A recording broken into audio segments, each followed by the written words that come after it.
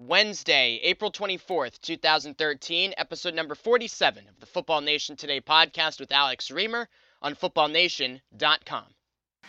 This jersey that we wear today, it doesn't say Red Sox. It says Boston. We want to thank you, Mayor Menino, Governor Patrick, the whole police department for the great job that they did this past week.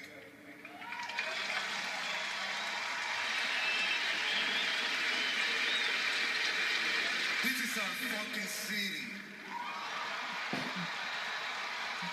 And nobody gonna dictate our freedom. Spencer, thank you. And that's one of the advantages of hosting a podcast. We can play you the unedited version of that speech. If it's okay with the FCC, it's okay with me. Welcome into Football Nation Today, episode number 47. My name is Alex Reamer. We will have a normal show today. We'll talk a lot of football. NFL draft coming up tomorrow. First round of the draft tomorrow night. Second and third round Friday night. Then rounds 4 through 7 on Saturday.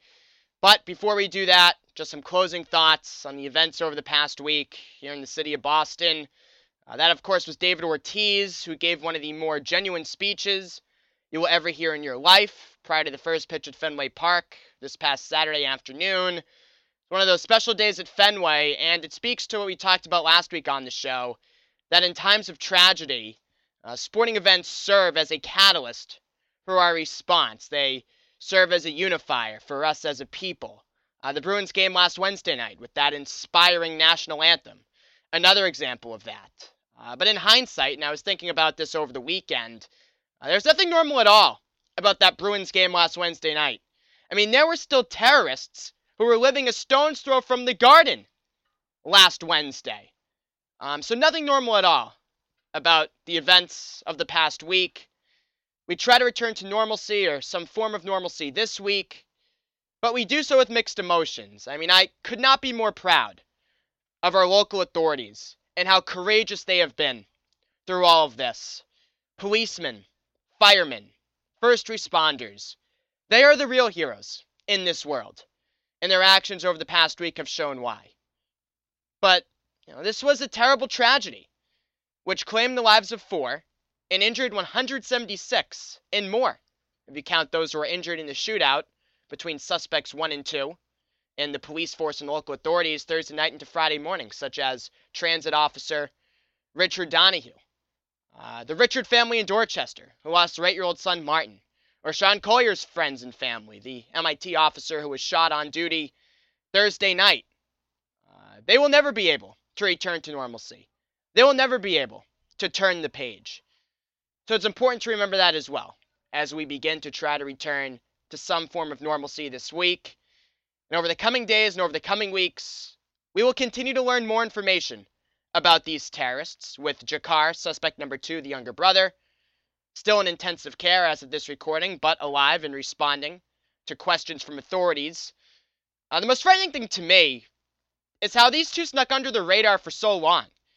The FBI interviewed Tamerlan, the older brother, suspect number 1, 2 years ago, at the request of Russia, but didn't find anything incriminating on him. I mean, they let him leave the country not that long ago to go back to his native Chechnya.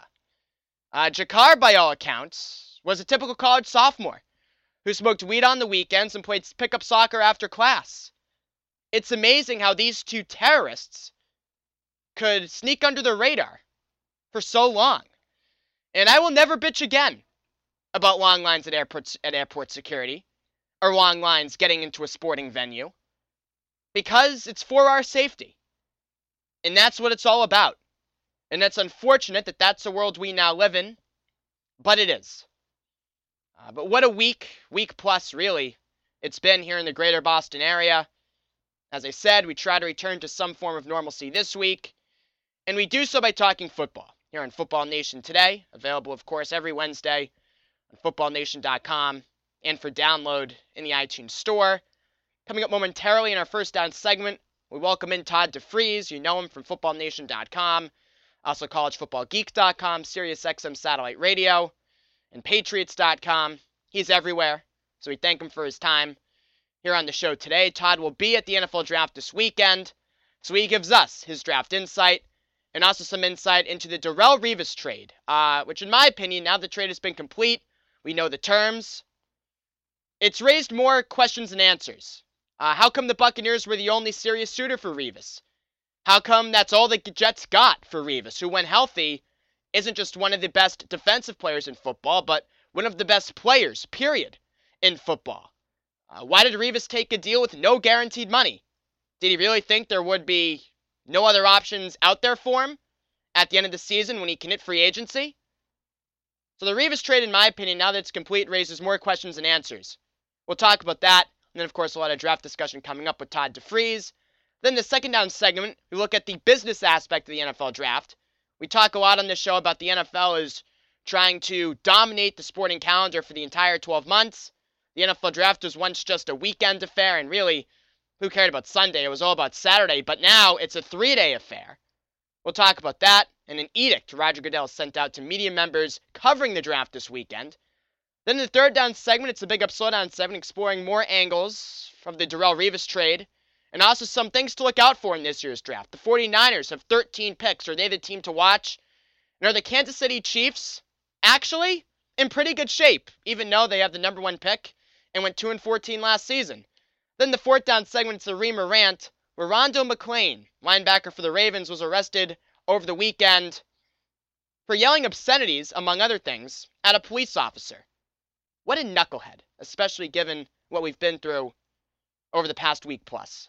It's Football Nation Today, episode number 47. My name is Alex Reamer. We'll be right back with Todd DeFries. Don't go anywhere.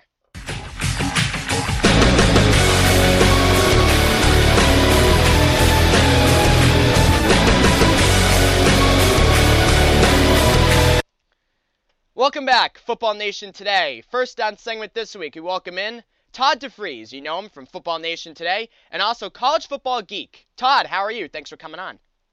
Doing well, my friend. How are you? Doing well. Todd DeFries, again, gracing us with his presence here on Football Nation Today. We will get into the draft, Todd. You are a draft expert, or I am calling you a draft expert, so, welcome for the compliment.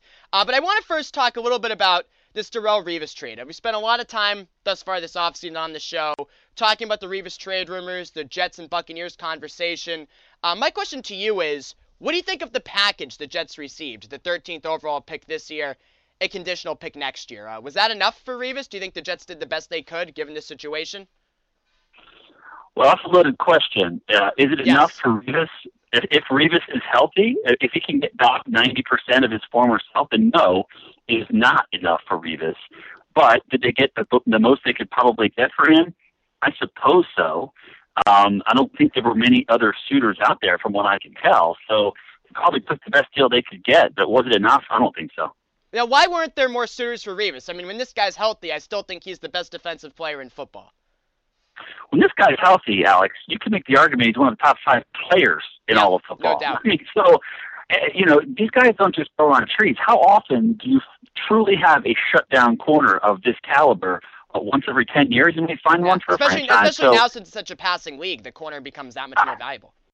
Absolutely. So I don't get it. I mean, there has to be some underlying injury issue here that we're not aware of. Now, Tampa Bay, if you want to flip it a little bit, from their side of things, obviously it's a great deal in my view.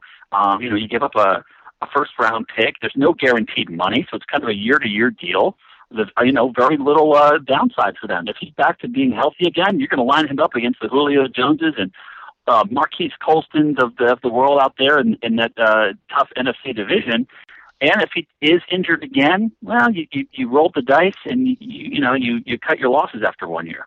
Yeah, I mean, we'll get to the contract in a second, but going back to the Jets, I've said all offseason, the Jets have to trade Revis because they're not going to re-sign him next year, and you might as well get something for him instead of nothing. You're not going to win with him or without him. All those cliches. He's more valuable to another team at this point than he is to you. But looking back on it, Todd, why did I and many others consider it to be a foregone conclusion that the Jets weren't going to re-sign Revis? Are people like me letting the Jets off the hook for accepting it as a fact that they weren't going to pay him after this year? And then, as you mentioned, trading him for a guy of his talent amounts to what essentially is pennies on the dollar. Well, I think it comes from the top level of management there at the Jets. I think they got the edict from above. We're not signing this guy for this type of money. Do what you can to get something in return. I think it's as simple as that. I think the owner doesn't want to pay the big bucks. He doesn't want to pay the $96 million for a potentially injured cornerback. So I think it's as simple as that. I don't think there's much more to the story. And I think that the GM and to a lesser extent Rex Ryan just did the best they could to move him. But I don't know, man. You don't just move guys like this in the prime of their careers unless you know something everyone else doesn't know about that injury. So it's not possible that Woody Johnson's just cheaping out? You think he definitely and the Jets know something that other teams don't know about Revis's? No. I think it's a little bit of both. I think that Woody. I think he's definitely cheaping out. I think he said we're not paying this guy, so end of story. Do the best you can. And there might be a little bit of injury concern there. Maybe that's why he's not going to pay that kind of money, because of the possible injury concern. But it's a combination of both. But I think that they're equal parts cheap and probably a little concerned about the injury. Right.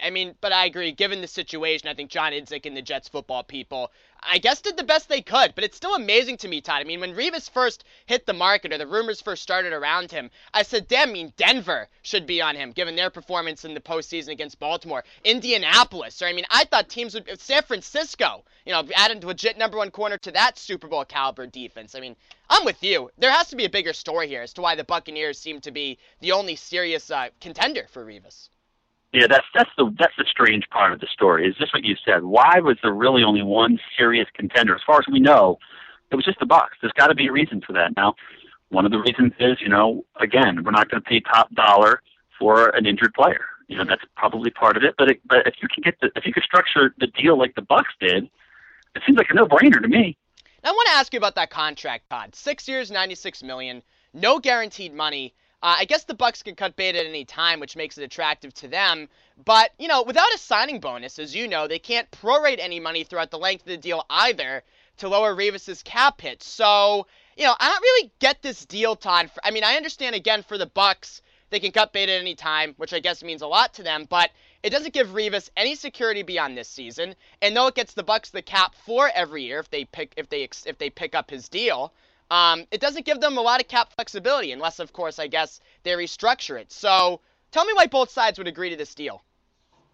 That's a great question. Tampa Bay obviously had the money. They had the cap room to do this type of deal. And a part of the reason for that, if you think about it, Alex, they haven't yet, had to deal with Josh Freeman and his next big deal, right? He's still a young quarterback. He hasn't gotten to that point where he can command $100 million like these other guys can. So if Josh Freeman does turn into something, then they're going to have major cap problems trying to sign him if Revis is still on the team, that type of thing. Now, why would Revis do this?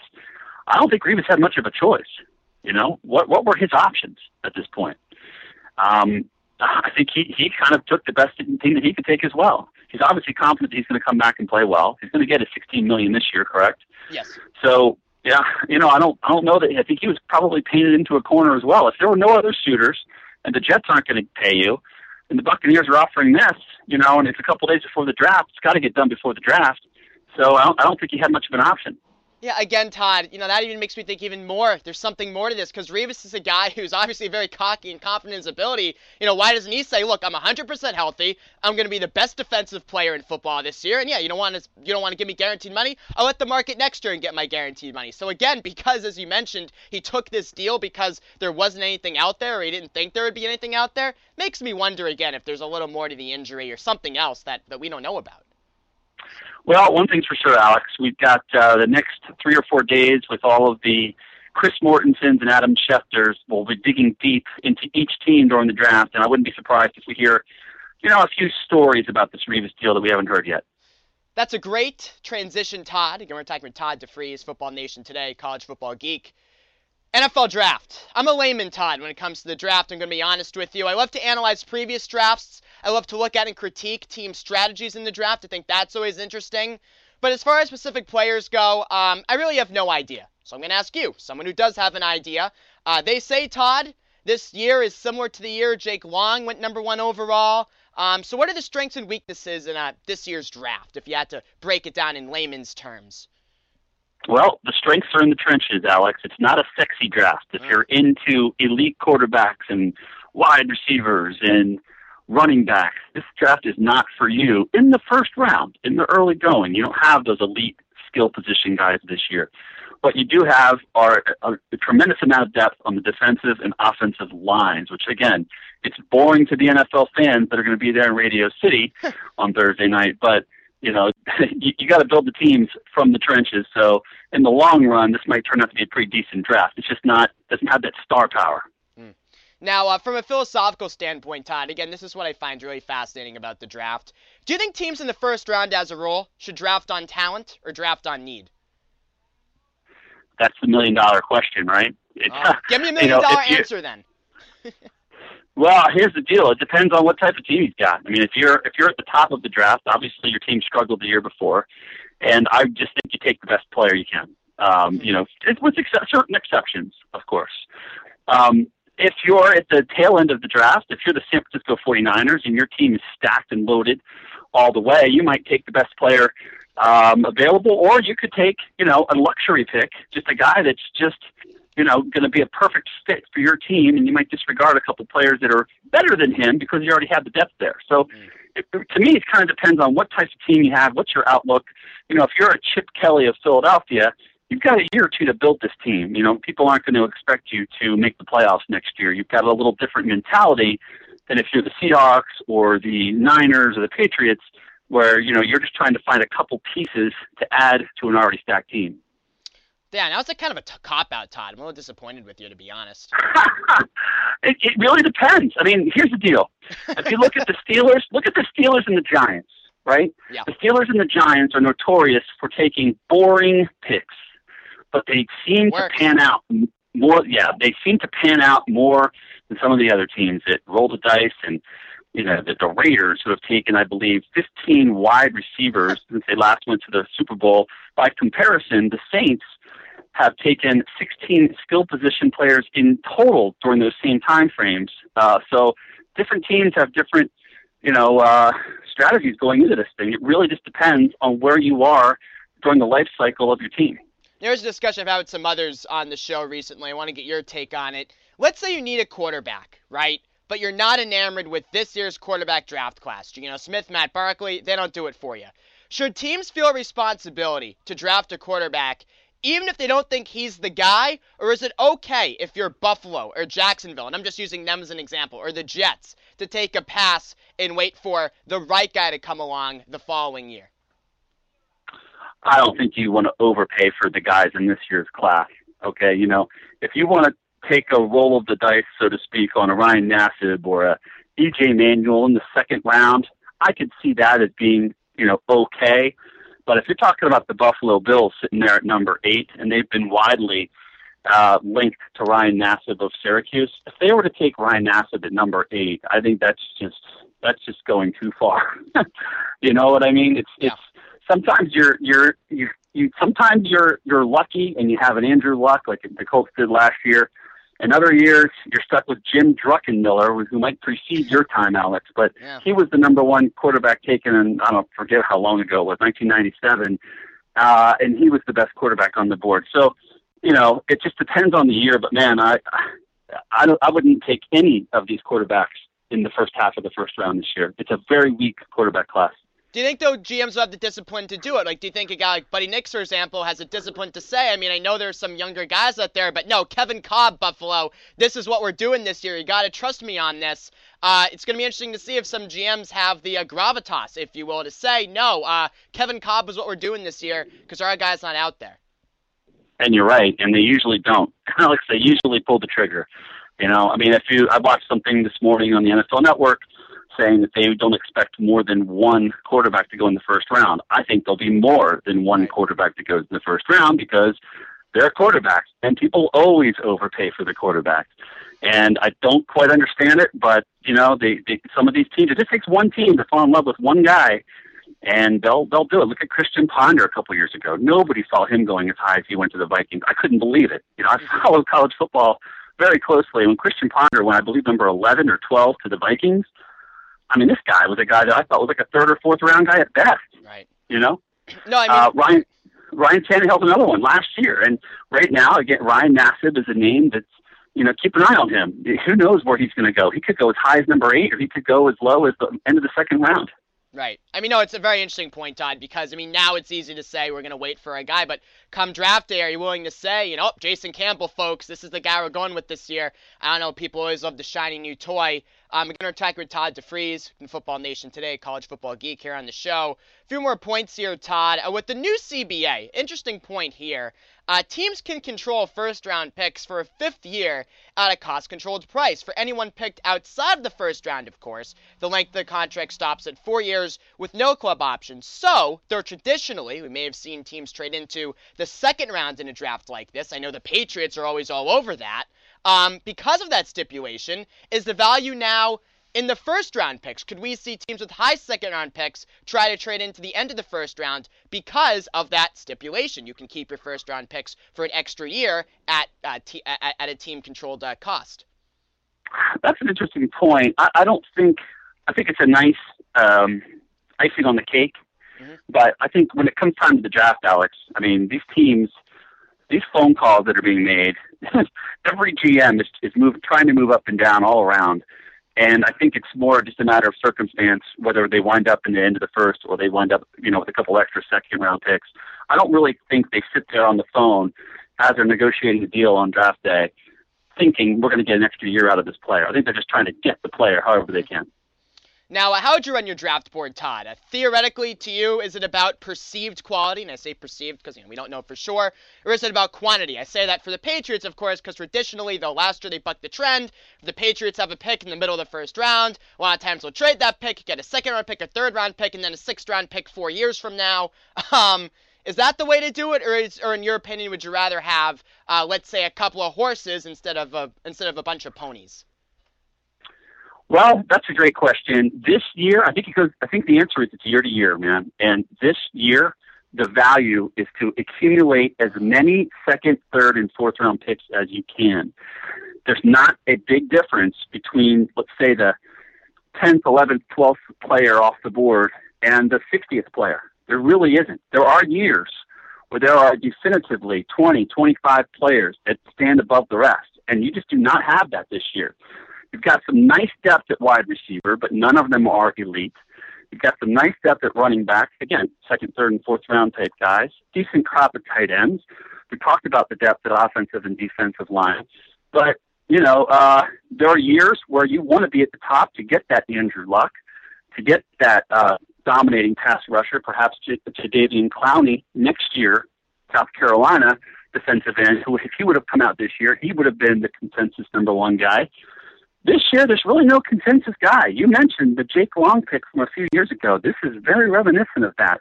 Luke Jokel's likely to be the number one pick this week. But in any other year, man, he could have been 7th, 8th, 9th, 10th player off the board. So it's kind of a year-to-year thing. If you're talking about this year, my strategy would be dump the first-round pick, get back, and try to get as many second and thirds as you can for this year. That makes me roll my eyes a little bit, Todd. I'm so sick of the Patriots. You don't like that? I mean, it's just the Patriots thing. I mean, I understand it from a theoretical perspective. But I mean, I look at the Patriots, for example. They're the team whose draft I obviously follow more closely. Belichick hits it out of the park whenever he picks in the first round. You look at their track record in the middle rounds over the past 5-6 years, it kind of stinks, Todd. Even a team like the Patriots, who's real good. Obviously, Hernandez, Gronkowski, have bucked that trend a little bit recently. But, I feel like first round, there's really no difference between, let's say, the top 5 guys out of position and the top 15. There's really no difference there. There's very little difference. There's a few guys at the top that are extremely intriguing. But, again, it's just there's a real lack of elite players this year. There just really is. There's a lot of good players, maybe even potentially great players, but if you're talking elite, no-brainer type guys, this draft is not for you. You follow the Patriots closely. I follow the Philadelphia Eagles closely. They've had tremendous success in the second and third rounds with the Brian Westbrooks, the LaShawn McCoys, of Brian Hawkins even. So, it kind of goes both ways on the team that you follow, and I understand what you're saying. Keep that first pick, get the horse.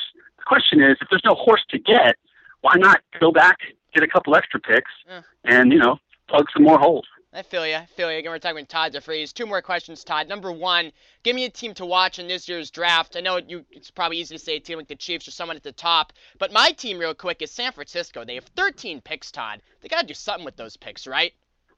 They're the ones. They are the team to watch. They can maneuver up and down the draft board as they please, one would think. Keep an eye on them. They are the type of team we discussed earlier who could kind of take a luxury pick, a guy that they really don't need, but he's just too sexy to turn down. Think of like a Tavon Austin from West Virginia, the speedster that could throw in the slot and roll in the reverses and do all sorts of crazy stuff with him on offense. Now, his stock is skyrocketed to the point where I don't know that they're going to be able to get their hands on him, but that's the type of pick that the Niners could make. Now, do you think there's a possibility the Niners could trade some of those picks for NFL talent, or do you think it's just going to be maneuvering up and down the board? I think they're going to maneuver. I think they're going to probably, they're not going to wind up taking 13 players this weekend. I just can't see that happening. So they might, and I also don't think that they're going to be trying to take the Belichick approach where they're going to be accumulating picks for the future. No. I think they're going to try to package the picks that they have, move up in the first round, maybe move up in the second round, move up in the third round, and try to gather again as many of those top 60 players as they can. It should be very interesting. Keep an eye on them with a guy by the name of Marcus Lattimore, running back out of South Carolina. We talked about the lack of elite talent in this draft. If Marcus Lattimore hadn't had the catastrophic knee injury that he did, he would have been your elite skill position player in this draft. The guy's a superstar. Now, he's probably a year away from playing again at a productive level. But the Niners are a team that could take him, stash him away for a year or so. When Frank Gore rides off into the sunset, they could plug Lattimore in, in 2014. Last question here, Todd. What's your favorite round of the draft? I mean, is it the first round, or for a real draft guy like you, is the first round, a bit, we're kind of the casual fans come out, and are you really all about the 4th, 5th, and 6th rounds on Saturday? What's your favorite draft day of the weekend, Todd? Well, the way that they've structured it now, Alex, you've got the first round on Thursday night, right. Second and third rounds on Friday night. That's good. I like that. And the 4th through 7th on Saturday. I am a Friday night guy right now. For this year, watch Friday night. That's where, again, most casual fans are familiar with the skill position guys. You're going to see a lot of running backs, a lot of quarterbacks, a lot of tight ends, and a handful of quarterbacks go on Friday night. So that's the night to watch. I think this year in particular, that's where the value is. Friday night, we'll be there. Todd DeFries, Football Nation Today, collegefootballgeek.com. He's on Sirius XM satellite radio and Patriots.com. He's everywhere, and he was just on Football Nation Today. Todd, as always, we thank you for your time. Before you go, though, any draft media stuff you're going to be doing this weekend you want the people to know about? Yeah, I'll actually be there reporting live for Football Nation at Radio City Music Hall. Nice. I'll be in my dorm room while you're doing that this weekend, so thanks for the invite. I'll be there. Follow me on Twitter at CFFGeek. I'll be reporting, blogging live as the picks go down on Thursday and Friday night. I'm not sure if I'm going to stick around for Saturday yet. I got to figure that out. But I'll be there the first couple of nights to watch the action. All right, Todd. Thanks for coming on. Appreciate it. You got it. So again, a thanks go out to Todd DeFries for taking the time and coming on the show today and lending us some of his expertise on the NFL draft and some of the specifics involved in this year's draft class. In the first round of the draft, of course, taking place tomorrow night in prime time on ESPN. NFL Network will have a lot of coverage as well. Rounds 2 and 3 will take place Friday at 6:30. You heard Todd say in the interview, that's the night he's most looking forward to as a draft consumer. College football geek, as he calls himself. And then rounds 4 through 7 will take place on Saturday afternoon. First off, this is a brilliant move by the NFL, moving this into prime time. The first round, prime time on Thursday, and then rounds 2 and 3, 6:30 on Friday. They're trying to achieve the 12-month sporting calendar domination, and they're much closer to that now with their maneuvering with the draft than they were previously. And really, the NFL over the past handful of years has revamped their entire offseason. I mean, free agency, not too long ago, used to begin at midnight in the middle of March, but now it begins at 4 p.m.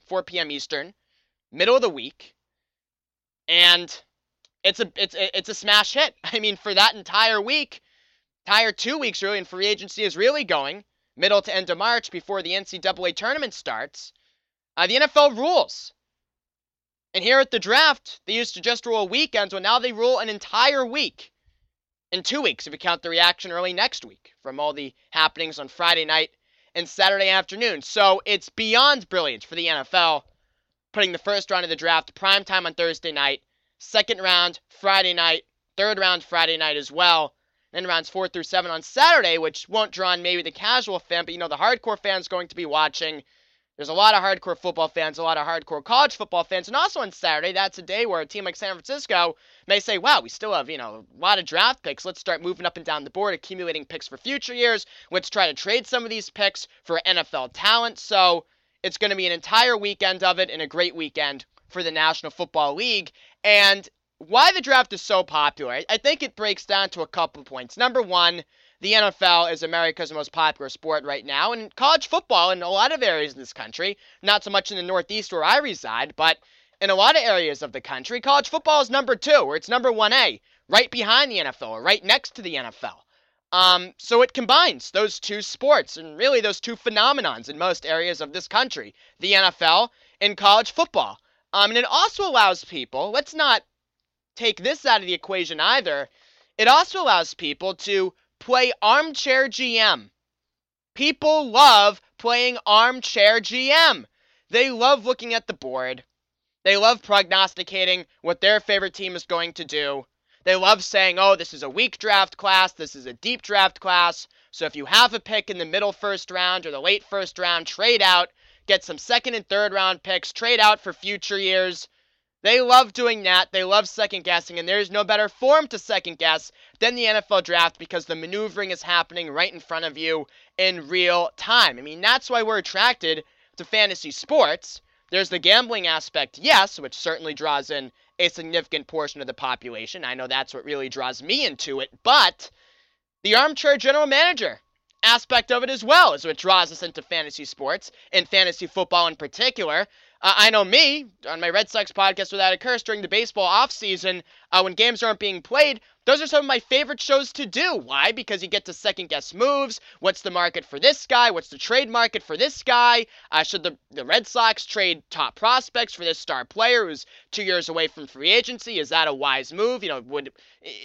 It's great. I mean, half of why we follow sports, I feel like, is the whole armchair GM aspect of it, and no event puts that on display more than the NFL draft. So I really think that's another big reason why the draft is as big as it is and has become as big as it is, because people love playing armchair GM. And this thing was a hit 20, 25 years ago when ESPN was still in its relative infancy. I mean, ESPN put the draft on television when they first launched, and it was a massive hit right away because sports fans have always wanted to play armchair GM. And now you add into the NFL popularity, college football's popularity, the fact that with satellite dishes and packages and cable television, you can see more college football games than ever before, so you really feel like you have an idea of what a lot of these college football players are about, even if they do not play in the major power conferences. So it's a perfect storm, really, and I don't see it simmering down anytime soon as far as the popularity of the NFL draft goes. And another interesting point about the draft this year, as NFL Commissioner Roger Goodell has sent down an edict telling media members to not tweet out picks ahead of time. I'm going to be very interested to see if media members follow this edict from Goodell. You look at the coverage of the manhunt for suspect number 2, Thursday night into Friday morning here in Boston. The FBI, Massachusetts State Police, were asking media members and the general public as a whole to not tweet out and not report what they were hearing over the police scanner. Because you could just dial up the police scanner and listen in, and what was happening was a lot of people were tweeting out what they were hearing over the police scanner. And of course, if you can hear what's going on in the police scanner, and if you can read what's going on with the police scanner, the bad guys can do it too. So the FBI and Massachusetts State Police and federal authorities were asking people to not tweet out what they hear over the police scanner. And some people listened and some didn't. I wonder if the FBI and state police don't have the kind of power to control what you tweet out, and what's really an issue of safety, personal safety. You have a terrorist on the loose in the greater Boston area. If people can't contain themselves from tweeting out info over the police scanner in a matter like that late last week, at the NFL draft, you're to tell me people are going to be able to contain themselves? For my entertainment, I hope so. I mean, it's like a spoiler, right? I mean, we're all on Twitter. Whenever we're watching any sporting event, I mean, it's come to the point, even when I'm watching a playoff game. Basketball playoffs going on, NHL playoffs going to pick up in a few weeks. I'm on my Twitter 24/7 during these games. I mean, during the draft especially, when there's so much downtime, I'll be on my Twitter 24/7. It's a spoiler. Someone tweets out the pick ahead of time. So we'll see, though. I mean, Roger Goodell's made the request, and good for him for doing it. But we'll see if media members follow him. And if certain media members don't follow him, we know how restrictive the NFL is anyway in terms of media access. I wonder if there could be some repercussions for some of those high-profile media members down the line. Because you forget, ESPN, I mean, these are right holders with the NFL. So will they, does a platform like CBS maybe have a little more freedom since, well, CBS is a rights holder. Pretty much everything is a rights holder in the NFL. I mean, they have NBC, CBS, ESPN.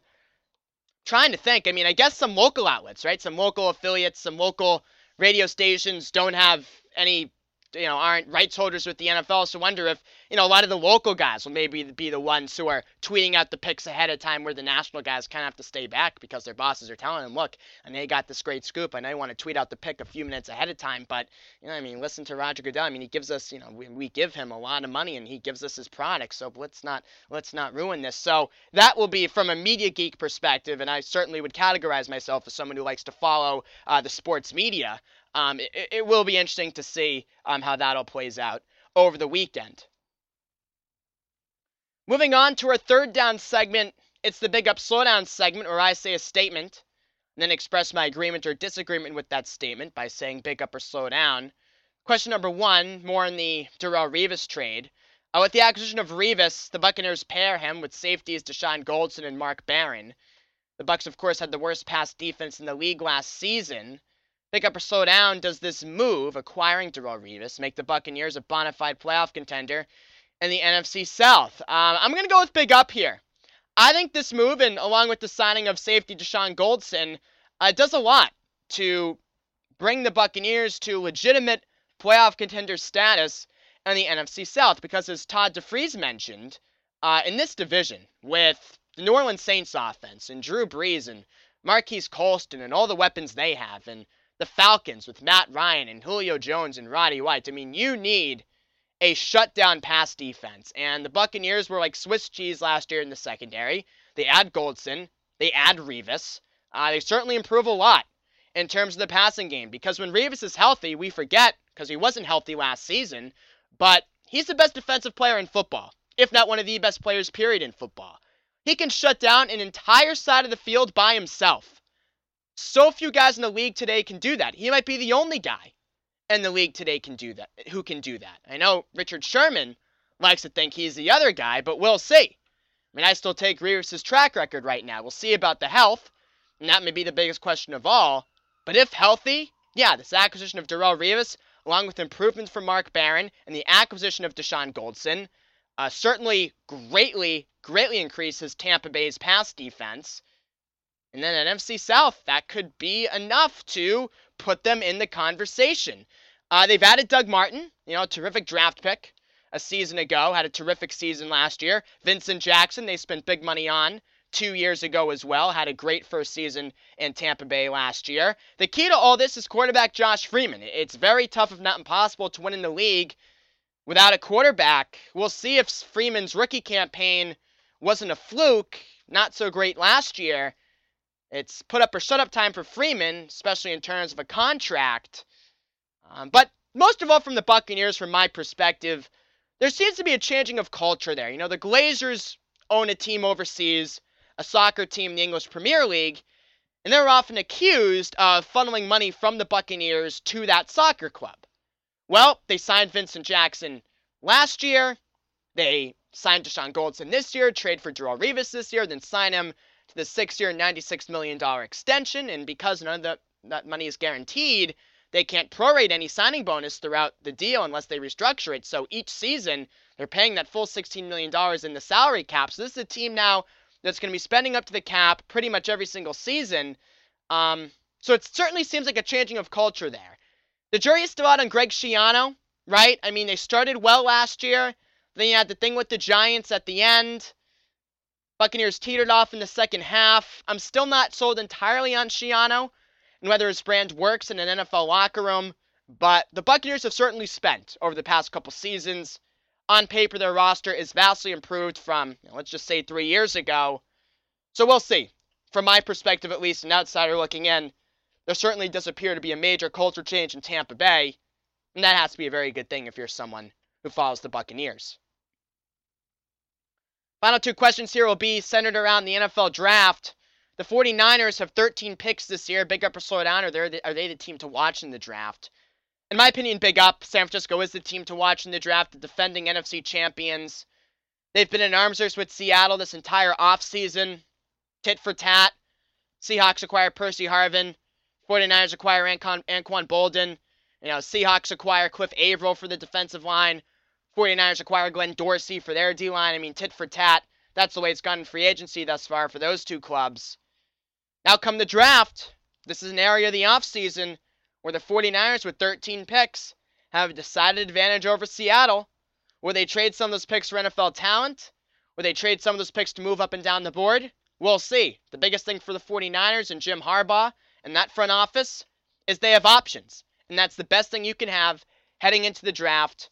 So with all those picks, with the kind of management the 49ers have, the kind of coach they have, there's no doubt about it. The 49ers, you can guarantee it, will make at least one, if not multiple, notable trades and notable moves at the draft this weekend. Now, the Kansas City Chiefs have the number 1 pick in this year's draft. But are they the worst situation in the league? Big up or slow down. Chiefs have the number 1 pick, but does that mean they have the worst team or worst situation in the league? And I'm going to say slow down here. I think they're really not as bad as a lot of other teams in that top 10. I like Kansas City's situation better than Jacksonville's. I like their situation better than Oakland's. Now, I'd be cautiously optimistic with the Raiders because it seems as if Mark Davis is doing the right things there. I liked the Matt Flynn trade for what that's worth. But it's a long process there. I mean, that roster with the Raiders is really devoid of talent. They need a lot of help. So I like Kansas City's situation better than them. I think the Chiefs are closer than the Raiders are. I like them better than the Jets. I like their situation better than Buffalo's. I like their situation better than Cleveland's. Both teams have a new coach, but Kansas City has Andy Reid. Cleveland's coach is relatively unproven. I like the Chiefs' situation a lot more than I like a lot of other teams picking in the top 10 of the draft. I like them better than Buffalo as well. So they're not as bad as the Jaguars and Raiders, the 2 teams picking directly behind them, or most other teams in that top 10. For a 2-14 team, they're not in a terrible position. They have a lot of Pro Bowl talent on that team, especially on that defense with Derek Johnson and some of the players they have in that secondary. Jamal Charles, when healthy, is still an upper echelon running back. Alex Smith has proven to be a more than competent quarterback. They have Andy Reid, who I don't think is the guy who will take them to the promised land, but he's certainly a guy who can restore some respectability to that franchise, which desperately needs it. So I say slow down. I mean, just because the Chiefs have the number 1 pick doesn't mean they're in the worst position out of any team in the league. They have Brandon Alpert, an upper echelon offensive lineman as well. So the Chiefs, out of all the teams in the gutter who are picking in the top 10, focus will be on those teams throughout the entire weekend. Chiefs aren't in as bad a position of a lot of their counterparts, even though, again, they had the worst record in the league and will pick number 1 tomorrow night. Now, closing out the show here in the 4th down segment, it is the Reamer Rant. We're going to talk about Ravens linebacker, maybe soon to be former Ravens linebacker, Rolando McClain. Now, this is low-hanging fruit for me, given what's occurred over the past week plus here in the city of Boston. But it's still something I want to sound off on, and I would think I would have sounded off on it either way. McClain was arrested on Sunday after the police tried to disperse a crowd of 700 at a park in Alabama. Lieutenant John Crouch shared all these details of McClain's arrest and the incident in an interview with 105.7 FM Baltimore. about the incident. This is what Lieutenant John Crouch said. Quote, "The officers got out, starting moving everyone out of the street when they heard somebody out of the crowd yelling, 'F the police,'" Crouch said to 105.7 FM, The Fan in Baltimore. "They continued trying to move the people out of the street, and they heard it again, and it appeared whoever it was trying to get the crowd stirred up. They eventually identified the person in the crowd. They moved in, told him he was under arrest for disorderly conduct, at which point he tried to jerk away. The officers grabbed his arms. He continued to struggle, trying to pull all the officers further into the crowd. They did eventually get handcuffs on him, and at that point they recognized him as Rolando McClain. So he's since been charged with disorderly conduct and resisting arrest," Lieutenant Crouch said. Now, the Ravens have commented this week that they are reviewing McClain's case. No decision has been made yet on Rolando McClain's status. My opinion on it, for whatever it's worth, is cut his ass. Get rid of him. No room for these kind of guys on the team. I mean, this past weekend, given what the city of Boston, really the entire country, has been through. I mean, we had that terror plot even in Canada a couple days ago that authorities were able to catch wind of and put a stop to. What are you doing mouthing off to law enforcement? What are you doing mouthing off to police officers? Because I got news for you, Rolando McClain. You're no hero. You know, you may have been called a hero. You may have been called a role model many times in your life before. But you're not even close, man. Talk about these Watertown police officers who were in the shootout with suspects number 1 and 2 this past Thursday night into early Friday morning. Both were believed to have explosives on them at the time. Neither wound up having explosives on them, but they were throwing pipe bombs at the cops, getting into a shootout with these terrorists. Tamerlan, the older brother, runs out of ammo, charges towards a police officer, and a police officer, again at the time that Tamerlan had explosives on him, had a suicide vest on him, tackles him, brings him to the ground, and cuffs him. Then the younger brother, Jakar, runs Tamerlan over with the SUV. The cops dive out of the way. And they go on a 12-plus hour manhunt for Jakar, the 19-year-old suspect number 2. Still believing again he might have explosives or a suicide vest on him. Luckily for the cops, they used all their explosives in the car chase, tossing them out of the SUV onto the cop cars. But you're to tell me that after what's happened over the past week plus, you're still going to say F the police and try to ignite a riot in a crowd of 700? That's what you're going to do? What's the matter with you? You know, I mean, even before, I had little patience for those who mouthed off to police officers and mouthed off to law enforcement officials. But after the past week, I especially have no patience for any individual who is going to act that way. Granted, I don't know Rolando McClain's personal history. I know he's a person of color. I know he's in the South. I don't know what's happened in his family. I don't know what his personal history is with law enforcement. I don't know if he's been wrongly accused of something. So I might be ignorant here. I don't know. I don't know anything about Rolando McClain except the fact that he plays linebacker for the Baltimore Ravens. But I know this about him now.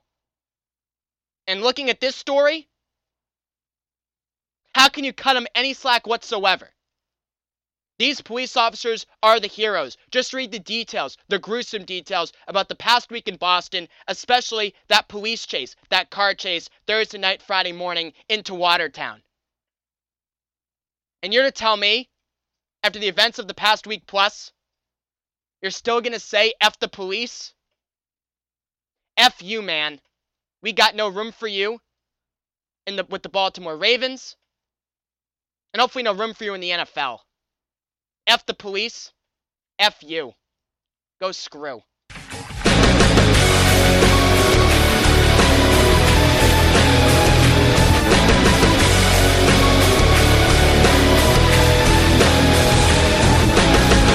Thank you for tuning in to Football Nation today, episode number 47. Again, a big thanks go out to Todd DeFries of FootballNation.com, College Football Geek, a litany of other outlets for joining us on the show. Good luck to Todd at the draft this weekend. We look forward to reading his coverage on the website and also on Twitter. As always, if you want to keep in touch with me in between shows, feel free to send me an email, areamer@bu.edu is my email address. Also, feel free to give me a follow on Twitter. @AlexReamer1 is my Twitter handle. And also, as many of you do, feel free to leave a comment on the show page on FootballNation.com. Always appreciate those. Thank you for listening. Enjoy the draft this weekend. We'll be back next Wednesday. There will certainly be a lot to talk about with all the draft fallout. So long. Talk then. Talk next Wednesday.